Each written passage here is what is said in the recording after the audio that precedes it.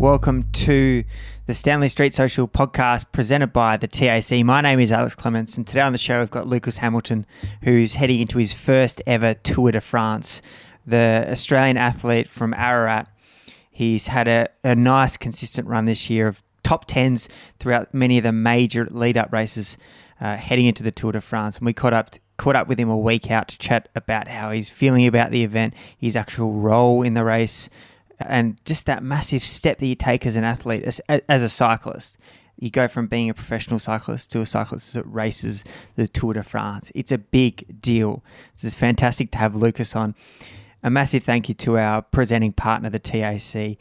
We are proud to be a part of their The Road Is For Us All campaign, ensuring that cyclists make sure that they do their part as well to make sure that everyone stays safe out there on the road. If you do enjoy this episode, please let us know via social media or leave a review on the iTunes store. We also did an episode last week, Cycling 101. If you are newish to the sport, this might be a useful episode that Campbell Flakemore, Max Gorn, the Melbourne Football Club captain, and myself go back to basics, back to the bare bones of the sport and explain what's what, who's who, why the tiny little intricacies of cycling happen and what it all means, especially leading up to the Tour de France, as most Australians and most sports fans will be having many sleepless nights to come.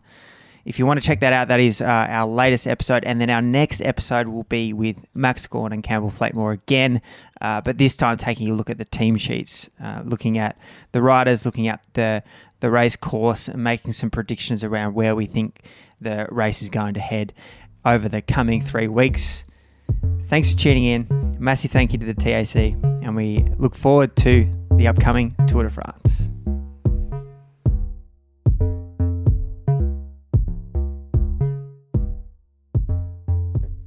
Welcome to the Stanley Street Social podcast presented by the TAC, new presenting partner Lucas, as part of their road campaign. The road belongs to us all. Obviously. First of all, congratulations on being selected for the Tour de France. Something that is massive. Like you can tell people when you meet them now, I've ridden the Tour de France. I'm a pro cyclist. I've ridden the Tour de France. And then also I imagine Bruce and Kaz back at home in Ararat are pretty excited. Who're bouncing off the walls. Yeah. Well, touch wood. I haven't ridden it yet, but yeah, it's I guess the tour is the tour, isn't it? Like you spend sit up nights in Ararat with the family watching it. All those things you associate with the tour, like the sounds of crowds in the background, Phil Leggett, Paul Sherwin, staying up late with mum and dad watching the tour, even before I was cycling. So it's pretty ingrained. So to be riding it's pretty special. Mm. Does it have like this? Yeah, to be starting. Yeah. You're there. Yeah. You got 1 week to go. Yeah, exactly. You might not know this because you haven't actually been there yet, but like you, I don't know, as a junior, you go to like those. You go to Italian races and whatnot, you go to French races and whatnot, then you go to L'Avenir and Worlds, and you're like, oh, this is a level up from the rest of it. It'll be interesting to see if it feels like a bigger event, a bigger deal, because it is in the scheme of things. Like you talk to punters around here, like you said, that the general sports fan, they actually watch the race. They're actually staying up then they just log off for the rest of the cycling season. So it'll be interesting to see how it actually feels as an athlete to be riding the Tour de France. Yeah. I reckon maybe potentially like COVID dies it down a little bit. Obviously I don't know, but I'm assuming that it has some, maybe takes a little bit of the feel away, but in terms of just the build up and like my feeling leading into the race is probably something I've never had before. Like it does feel different, like already, like just the Tour de France is just, and to be honest, I didn't really think it would. Like leading into the Giro and stuff, I had the same sort of like, it's the Giro, pretty special feeling and whatnot. And it's like big races like that, you always have like a little bit more, you're probably like in training that you're like, it's in your back of your mind a little bit more predominantly. Like, but heading into the tour for some, it is a little bit more of a buzz. Like people back in Oz. I think it's because people back in Oz recognise the tour a lot more than any other race in the world. Like a lot more. Like, do you think about like, people watching me on TV? Like this actually matters to people. Yeah. Oh, no, it doesn't. Like, I guess the biggest thing for me is your family and your mates, probably. Your friends and family are like they're a lot more invested, and they sort of are very aware of what the tour is and what it entails. So I think for me, that's the bit that maybe creates a little bit more buzz around it leading in. What was different in the preparation wise, or was it just your mentality? Oh, nothing really. I guess it's the same as what you're always trying to get better, and I guess this year I've done a lot more riding as a GC rider, and I've only done one day race, which was Liège. So all the other 1 week races have just been GC and GC races. So that's probably the biggest difference, is the race programs maybe changed a bit, but apart from that, not much. Just keep training. When do they tell you? Like when did you know? Well, first of all, that it's on the cards, and two, like I'm racing Tour de France. I guess I knew pretty early. Like last year, probably in the plan. Like you have a plan for the year. Like what? Like most of the season is, I'd say, based around the Grand Tours. So the team will normally make you aware of which Grand Tour they plan on taking you to, and that's done quite early, like in October or so, November, year before. But then actually, getting finalised in the team. I guess you're not really finalised until the team's announced, really.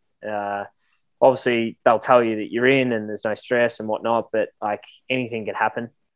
And I think you've also got to prove your spot a little bit. Just because they've planned it back in October doesn't mean that if you can rock up at all the races leading in and not do any good and still get picked. Put the feet you can't be a hoop group at Swiss and then they'd be like, yeah, we'll take you. Oh, so you've been running top 10s pretty much all year. So it has been going well. Swiss, you obviously had a little health issue. That was a week ago now. How is the stomach? Yeah, it knocked me for 6. 9 of us went down in the team. It was from food? No, it was a virus of some sort. I don't know. Like whatever it was death warmed up. It was something else. But lucky it was only a 24-hour thing. So like I turned around pretty quick. And pretty much the Swiss squad is our whole tour squad. So it was a bit unfortunate to happen, but it was probably good that it happened there. And not later in the race or at the tour. So it was grim, but it was good timing, I think. If you got to the tour, would have you been able to get through the stage? If it was a flat stage, I've thought about this so much, because like as I was laying there, I don't know. I definitely would have tried. Like I definitely would have, but I don't want to think about it. I actually don't think I would have made it. I couldn't get out of bed. I spent like 20 seconds out of bed, and I was like, I need to get back. For 24 hours. Are you in a hours hotel as well? Oh yeah, we're in this Hotel Alex. That's there you go. Hotel Alex is the name of it. It was hot. There was no aircon, and it was just your classic like race hotel. And it had its moments. It was warm as too. Yeah. What they couldn't ship you home? Well, I couldn't travel. You couldn't get on there. I couldn't get out of bed. I couldn't move. And what you and half the team are just buckled in bed in this race hotel. Yeah. It was pretty grim. Yeah. Oh, that's good though. We're back on the horse. In the lead up. your perform, like just looking back on this year so far, like it seems like it's from the outside, it looks like it's all going well. Top tens here and there, GC performances, like you said, in these 1 week races. Are you happy with how it's gone from starting with the Australian summer? Yeah, yeah, I am. I think if you, well, I'd never run top 10 in a World Tour stage race ever. So to consistently run top 10, it's nice. It's I think I've shown that I can consistently be up there with, and every race has sort of been different opponents and different like competitors. And I've still been up there. So like across for me personally, I'm like, yeah, like it gives me a lot of confidence. And but you always obviously top 10's nice, but it's a top 10. It's not a win. It's not a groundbreaking result. So I think for me, it's a good sign. Like I'm happy with it, but you always want a little bit more. Mm. Do you feel now like when you're climbing with Carapaz and Roglic and that tier of athlete, like do you feel normal? Does it feel like I deserve to be here? I'm at that level? I guess you're sort of just originally probably not. Nah, like I'd say Paris was a bit of a shock. I was lucky. The team always had a lot of faith that I could climb with those guys and whatnot. But I guess for me personally, it was to actually think you can do it and actually do it are two completely different things. And I didn't really know if I thought I could yet. Like I was like, I wanted to believe I could, but yeah, like I think just climbing with those guys, they're so good that it's pretty surreal. First off, I guess, well, not surreal, but just a bit intimidating is probably the right word. But then I guess after a while, you sort of just you just get used to it. And at the end of the day, it's your job to be there. So you sort of want to be there, but also you need to be there. So I guess it's nice to be there, but you always want more, I guess. When Carapaz went at Swiss, attacked the group, like how far off are you there? What's the difference? Well, with guys like Carapaz and like Pogačar and Roglic is, I think one thing they've got that makes a big difference on the climb is that, like that 20-second, 30-second kick, that attack that they do. Their attacks are so fast that it's like that sort of makes a difference. And it makes a lot of the time, if you watch them, like they go and then they sort of sit up and, watch each other. And then everyone from behind climbs back onto them. And then they go again. And every time everyone's climbing back on, they're sort of sitting up, spinning the legs out, looking at each other, waiting for the next bloke to make a move. And everyone else behind's hauling ass, trying to just get back up to them.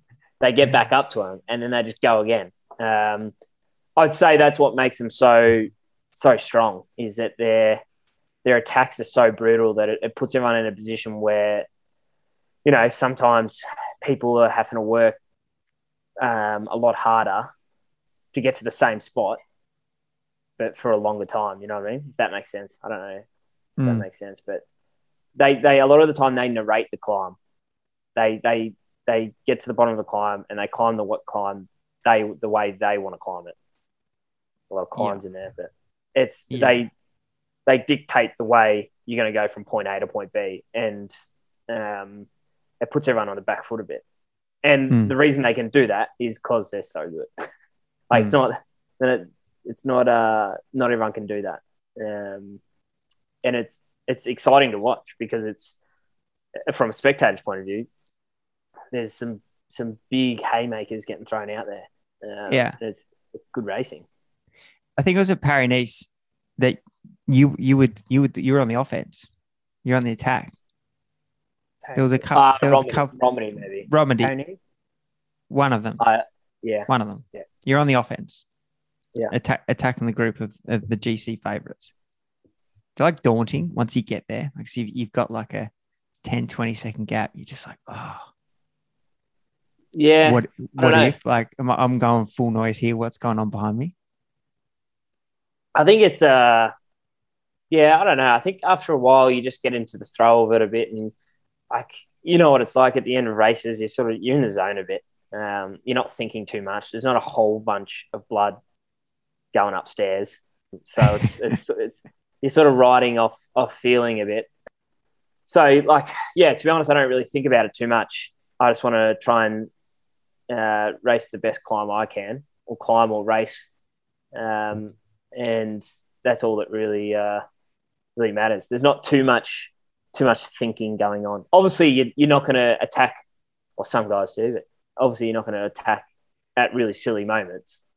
But when you do go, you sort of just knuckle down, I guess, and just give it your best, and sort of find your pace, which is sometimes nicer than actually sitting in the bunch and like following wheels on climbs. Sometimes it's not necessarily harder in terms of effort, but mentally it's a bit harder because you're going someone else's pace the whole time. So yeah. Do you get big energy because you're on TV? The camera's staring at you. You're like, hello all at home. Hello, Ararat. I'm here. And Carapaz is chasing me down. No, I don't think it changes too much for me. But well, if you're running along a running track and you don't see anyone for 5 kilometers, and then all of a sudden you see someone, it's like, oh, just give it a bit of a squirt. I've got to look like I'm going good. Yeah. Everyone's watching. I guess that's an element. Like, I guess what's more important for me is actually being a part of the race, and part of that is being on TV. Sometimes it's nice to be like, I actually tried something there, or I actually tried to win that race and whatnot. And I think that's more of a motivation than getting on TV. But I guess getting on TV is also like showing the race. So if you're making the race, you're in the race. Yeah, exactly. So, but also that's just like important for your overall career. I think that's where I went wrong. I just became another number. I spent 3 years just rolling around Italy. Well, I think I've probably been a little bit like no one in the World Tour peloton in my mind is like, no one's another number. Everyone's doing their job, doing their role, and everyone's so good that it's just a matter of being a part of the race a little bit. And it's nice to be at the front end, the pointy end of the race. I think anyone would say that. Yeah. No, you don't want to be that. You want to be dragging your body up into the team bus last every single day. Yeah. Last in the race. Yeah. Unless, but the thing is like unless your role is to work for the first. Because then I think a lot of the time on TV that a lot of people miss is the run-ins to these climbs is nearly the hardest bit. It's a full gas effort to get into the bottom of the climb in front group. And if you don't have guys who are helping you be in the front on those climbs at the start, there's no way you stand a chance. You can't correct it when you saw an example of like even like Roger get Paris-Nice when he crashed on the last stage, and he was like 10 meters off the back of the peloton going into the last climb. That's the best guy in the world. He was dominating in the race. He was way better than anyone else there. And he couldn't get back on. He'd done a full gas effort beforehand, but it's like one of those things is like that job into the bottom of the climb is so important for guys like myself, because otherwise I've got no chance. Or maybe you can hang on, but you've just spent so many bickies. So yeah, I think that's super important. Like sometimes when you watch, like if you've done a stage and you watch the replay and you're like, oh, geez, that looks like just lovely bike riding in the Swiss countryside heading into the bottom of the climb. But when you're in the Pella, it's so hectic and so hard. Like just in the wheels, these big boys, when they wind it up, just in the wheels, it's like you just put the head down, just trying to get into it. So yeah. Is there tactical nous as well? Or is it just, you just need horsepower? You just need Heppy and Durbo just going wild on the front? There's definitely like some guys are tactically like, got it aced tactically, and some people got the HP, some people got both. Like I think it depends what you are. Like if you watch, it comes down to HP. Like a lot of the time, if you can hold the road, hold your position on the road. A lot of times you see teams now, they'll pick their spot and they'll hold it. And there'll be the big guys on the front, and they'll just be holding that spot, hold that part of the road. Even if it's not the quickest or the best way to get to the, like, it's quite swirly and you're on the outside of corners and stuff like that. But they'll just hold it because it's the most efficient way for the climber just to be in the one position, not worrying about everyone else. But it's only sustainable for, you can't keep doing that. You can't do that for 30, 40K leading into a climb. You have to pick your time right and stuff. And that's probably where the wits come in. Like you got to time it right, that you're not holding the road 40K out and then 2K out, you're all at the back.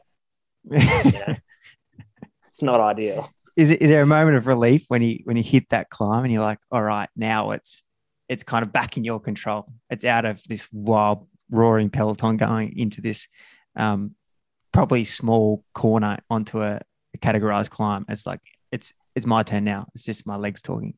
Yeah, I guess there's always a settling down period on the climb. It's quite funny how it works. It's so hectic, and then you hit the climb and it's like this. The dust just settles and everyone's just like, oh, we're here now. Yeah. And then like you're sort of just like, well, what was that all for? We're gonna just all arrived here. But yeah, I guess there is a bit on the climb. But at the same time, like most of the time, the bottom of the climbs is so hard. Like normally the bottom's the hardest bit because everyone's ripping it. But yeah, it is nice when you finally hit a climb rather than on those flat rides. For you now as a rider, like, do you feel comfortable? Because I also imagine like it's a daunting thing ripping down these normally downhill sections into a climb, 70 odd clicks an hour, pro peloton with like rock stars everywhere. You now feel comfortable doing that, being that person? Yeah, I'd say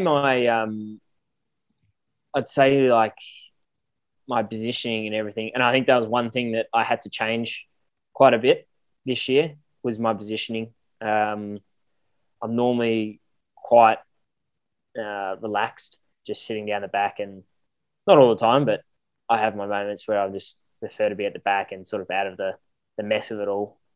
And I think Paris-Nice was probably the first race where I really had to step that up. I had to be in position every time, even though it was probably one of the best Paris-Nices ever, where it was sunshine every day and no wind. So like, I guess I changed that. And after time, you feel more comfortable. And also I think you feel like you can do it more efficiently,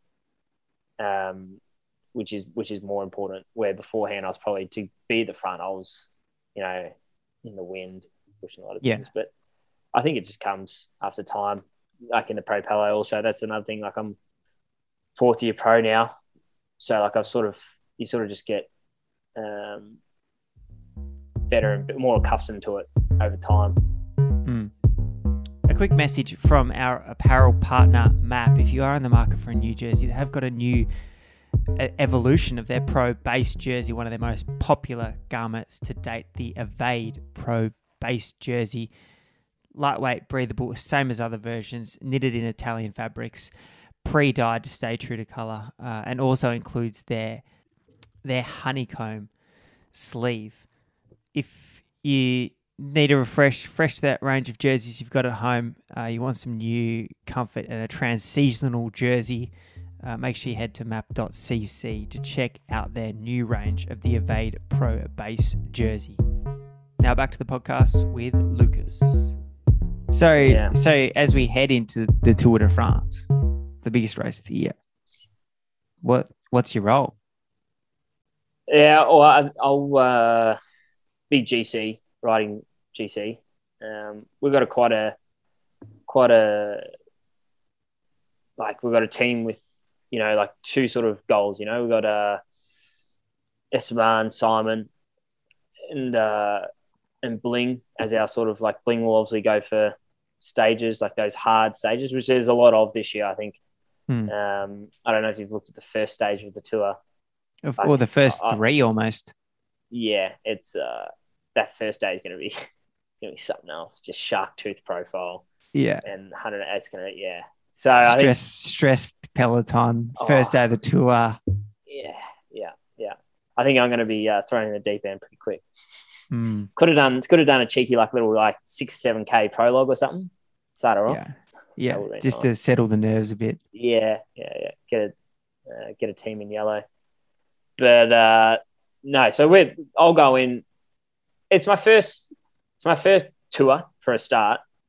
So I can't have too high expectations, even though guys now they go in their first tours at 21 years of age and win them. Yeah. It's for me personally, I'm going there to, try and ride GC, but also experience. And it's I want to also be part of a successful tour team. That's like a main motivation. I want be nice to come out of the tour and it be a successful one. So I think, like I was talking to someone the other day, and they were saying how the Tour de France is, if everything's going well, it's the best race in the world to be a part of. But if nothing's going well, it's the worst race in the world to be a part of. It's the one that everyone cares about. It's the one that all the sponsors care about. It's the one that everyone's viewing. It's the race. It's the event. Yeah, exactly. So it's going to be an experience. Yeah, GC at a Grand Tour and at the Tour de France. That's huge.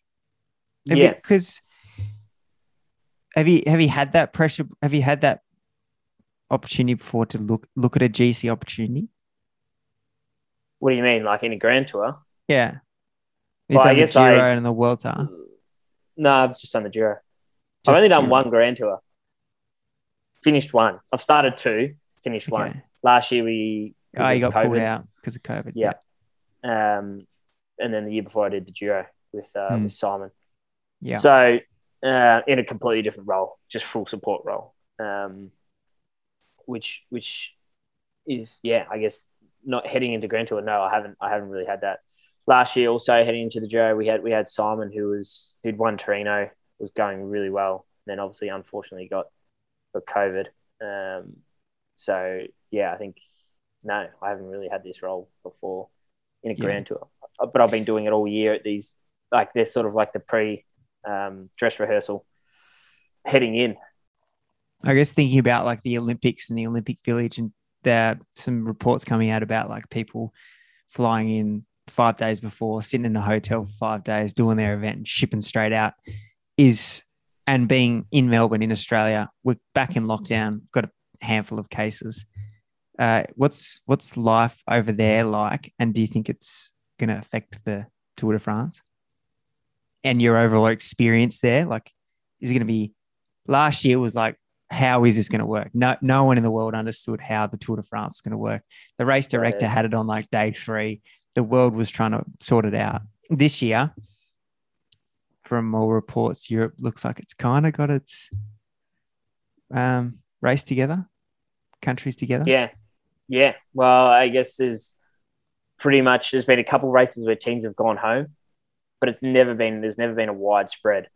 And racing's, it's not that far off normal. We all take extra precautions now, obviously, like we did last year. And I reckon those precautions will stay around post-COVID also, if there is a post-COVID. But I think they're going to become the norm a little bit more, because obviously, apart from what happened at Swiss, which is just super unlucky, I think there's a lot less sickness, a lot less spread of sickness getting around. So I think we're just adapting, and we're just, races are now, I feel like everyone's getting used to, last year it felt like an effort all doing all those things, you weren't used to it. So you sort of races and whatnot and all the extra precautions they needed to take felt like, they were going at it a bit more of an effort, where now it's just the norm. So it feels like it's just normal, like a normal season. Every race you go to, everything you're doing, you've been doing now for a year. So it's sort of, you're in the rhythm, in the routine of doing it. Mm. Wearing a mask is normal. Like it's not. It's weirder when you got a mask off. Yeah. You know. So, like you're in Girona right now. You roll out onto the street. Do you wear a mask? Yeah. Yeah. And that's just indefinite. There's a bit of chatter. There is a bit of. I think they're going to remove the mask outside, or I'm not sure. Haven't really been paying much attention, but I think they are planning on getting rid of masks. I think the UK I think they've got rid of masks now outside. They're almost up to 50% vaccinated. Yeah, like they're so like I think countries will follow that. Like I think they're sort of the first. They're a bit ahead of everyone, but I think they're not planning on having that for always. I don't think. I don't really know my Spanish politics. I don't really know too much. So I assume they'll get rid of it at some point. But I'm more talking specifically about the race environment. Have you thought about that now you are riding the Tour de France, that you are going to become like a cycling idol for younger kids? I don't know if that's the case. I'm telling you, you are. You're riding the Tour de France. You're on TV. You're riding Mitchelton Scott. People actually know who you are. Yeah. To be honest, I haven't thought of season 4. Not season 4. Season 4 of the podcast. Season 4 of your career as well. No, I don't think I've really. I think maybe I've got a bit more to do to become an idol, but I think I'm definitely aware that riding the Tour de France is like a big step. And like I was saying before, like just because my friends and family are like a lot more invested in, like everyone knows what the Tour is. Everyone's it's one of the biggest sporting events in the world. And to be a part of that and to be participating in it is, I definitely feel like it's a really, really awesome opportunity. And also like there's maybe a little bit more meaning behind it than other races. You're going to have a town parade when you come back to Ararat over summer. I think you have to win the Tour de France to get a parade. I don't think just participating is enough. Well, Ararat as a town has a rich cycling history. Has anyone ridden the Tour de France? No one has ridden the Tour de France, yeah. There you go. No. We do have a rich cycling history though. But no one's ridden the Tour. So I'll be the first. One last question. From a sponsorship point of view, we, like I mentioned off the top, new sponsor, the TAC, as part of the Road Belongs to Us All campaign, as part of cyclists need to do their bit, car drivers need to do their bit, pedestrians need to do their bit. Is there something that you take special caution of or something you're aware of every time you are riding all around the world, noting that you race in different countries on a week-by-week basis? You spend your summer in Oz. Yeah, it's I think there's little habits for sure that I've picked up along the way to stay safe. I'm always I think you've always got to be aware that potentially the person behind you, I will always wear a red light, like on the back of my bike. Garmin produced this really sweet radar you put on the back of your bike. In the daytime too? Yep, always. Yeah, always. It's quite a strong light. So it's just good. I think you always just got to assume the worst. Assume that the person behind you can't see you, so you got to do everything you can to see you. If you got the option of wearing a fluoro vest or something, I think something like that is like super important. And yeah, I guess it's always easier for me because I can always ride. It's my job, so I can ride during the day. When it's bright, and that some people obviously after work and that have to ride quite late. So red lights and front lights become even more important. Yeah. Is there anything that annoys you that cyclists or car drivers do? One thing you could eliminate. One thing I could eliminate. Well, the thing is I don't know. That's a hard question because in Australia. So when you're hacking around Melbourne. I guess from a cyclist point of view, I think sometimes we're sort of a little bit, I don't know. I think everyone's different. I think sometimes drivers need to be in less of a rush, maybe. And cyclists probably need to just have a little bit more awareness. Not everyone, just some, the minorities. I think the one thing, like the one way I always thought about it was like, if you're in a car and you're driving along and someone in another car really annoys you or does something that really annoys you, you get angry. Doesn't mean you go and barge into that car or like, you know, do something silly to that car. Just doesn't mean you hate all car drivers now, you know? Yeah. And I think sometimes that cyclists got to like, just because a cyclist has done something that's really annoyed you, doesn't mean you need to put their life at risk. And also doesn't mean you need to now hate all cyclists and treat every other cyclist accordingly. There's something about the access, isn't there? It's like, that car's just driving like 60 k's an hour. It's going to turn left or right here or there. But if there's another guy in the bunch or you're driving, there's a cyclist on the side of the road that does something stupid. You have this permission to give them a spray. Yeah. Yeah.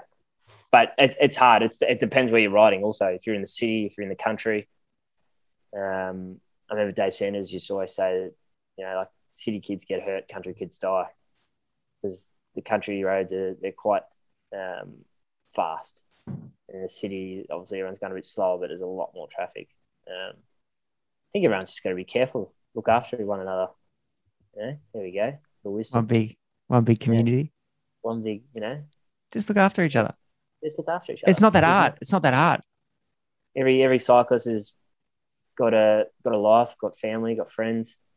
There's no need to put anyone's life at risk because you're driving, because you're a little bit late for coffee with a mate or something. Yeah. I'm sure there's more serious reasons, but yeah, I think we've just got to, you know, look after each other. Well, you look after yourself at the Tour de France, Lucas. I'll try. I'll tell you what, there's a bit of barging going on there. So is there a few hairy descents? I assume so. I haven't really looked. These Bretagne roads, you know what these Bretagne roads are like. Like you've done Tour left, Bretagne. Right, left, right. Yeah. Left, so right. It's like up, left, right, bomb into a left, up into a climb. So yeah, I'm assuming it'll be stress. It'll be stress and hairy. There'll be a couple put the seatbelt on and hang on a bit. Yeah.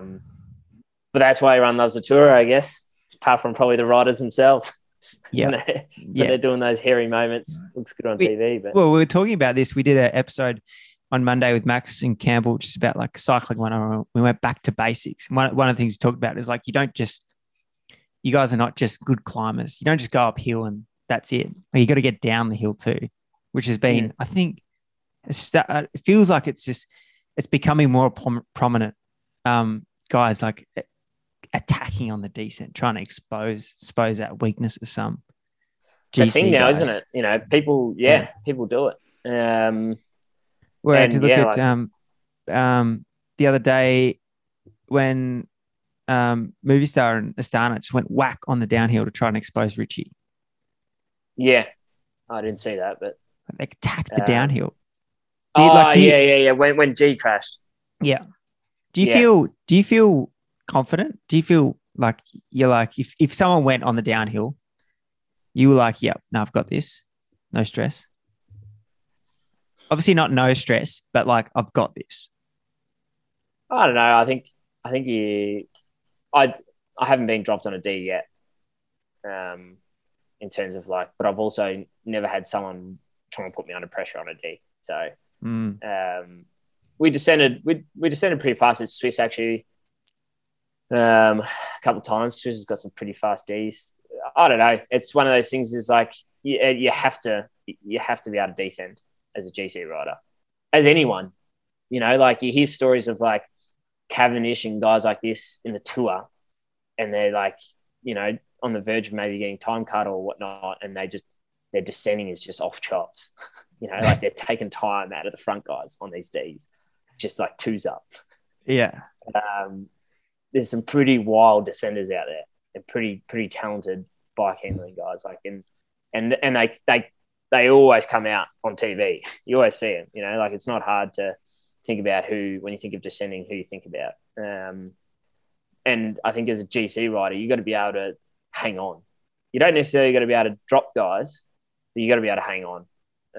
Otherwise, you can find yourself. And it's sort of like, it encourages people, doesn't it? Like if they think you can't hang on, it encourages people to be aggressive on descents. I feel so sorry for Richie. Like ever since he had a Yeah. couple of unlucky crashes in the tour, Yeah, exactly. I think Richie's he just gets attacked all the time. Just yeah, on the rivet. yeah, yeah. And he's really not a bad descender. I think it's just like this. Whether they do it because of that or not, who knows? But it is a thing now. I don't know if they single out Richie or it's just generally they just maybe on the off chance that someone gets popped on a D, why not? There's not much energy lost. It's obviously annoying sometimes when you just prefer to ride. Yeah, like mentally, like you've just been busting yourself up this climb. You get to the top. Oh, beautiful. Top of the Cat 1. And then some teams are ripping it down the other side. You're like, just give me a chop out for like 5 minutes while I'm trying to you're trying to put your rain jacket on. You haven't had anything to eat. You got no food left. Yeah. And some teams just driving it down the other side. It. Yeah. It's like, I don't know if you watched Basque Country this year. Basque Country is a sweet race. It's like a good race to watch. And they went over this climb and Astana just went like full tilt over the top. And it was like a bunch of 30 or 40 and 10 guys came out the bottom and that was the race. And Podgka and McNulty and all those were like caught behind in the second group. They're only like 10 seconds behind, but then the front group just drilled it and that made the race. And it was like, I think Gaudu ended up winning the stage. But yeah, it's making sometimes it can make the race. Depends what descent. It has to be pretty technical and whatnot. But guys who win races from descents are pretty impressive. Like when they go down these hills and they can actually put time into guys and then come out the other side and have enough time to. It's pretty impressive. Yeah, because you know how good those other guys are. You're not like they're not some punter that learned to ride a bike 2 weeks ago that's struggling to go around corners. They're putting time into the world's best. Yeah. It's I think some people are more gifted at it than others, but I think definitely the standard is descending is quite high. So guys who are stepping away from that are pretty impressive. Yeah. Thank you very much for your time, Lucas. Congratulations on your Tour de France start. We look forward to following you over the next 3 weeks. And the annual parade back into Ararat over summer. Perfect. Thank you for having me.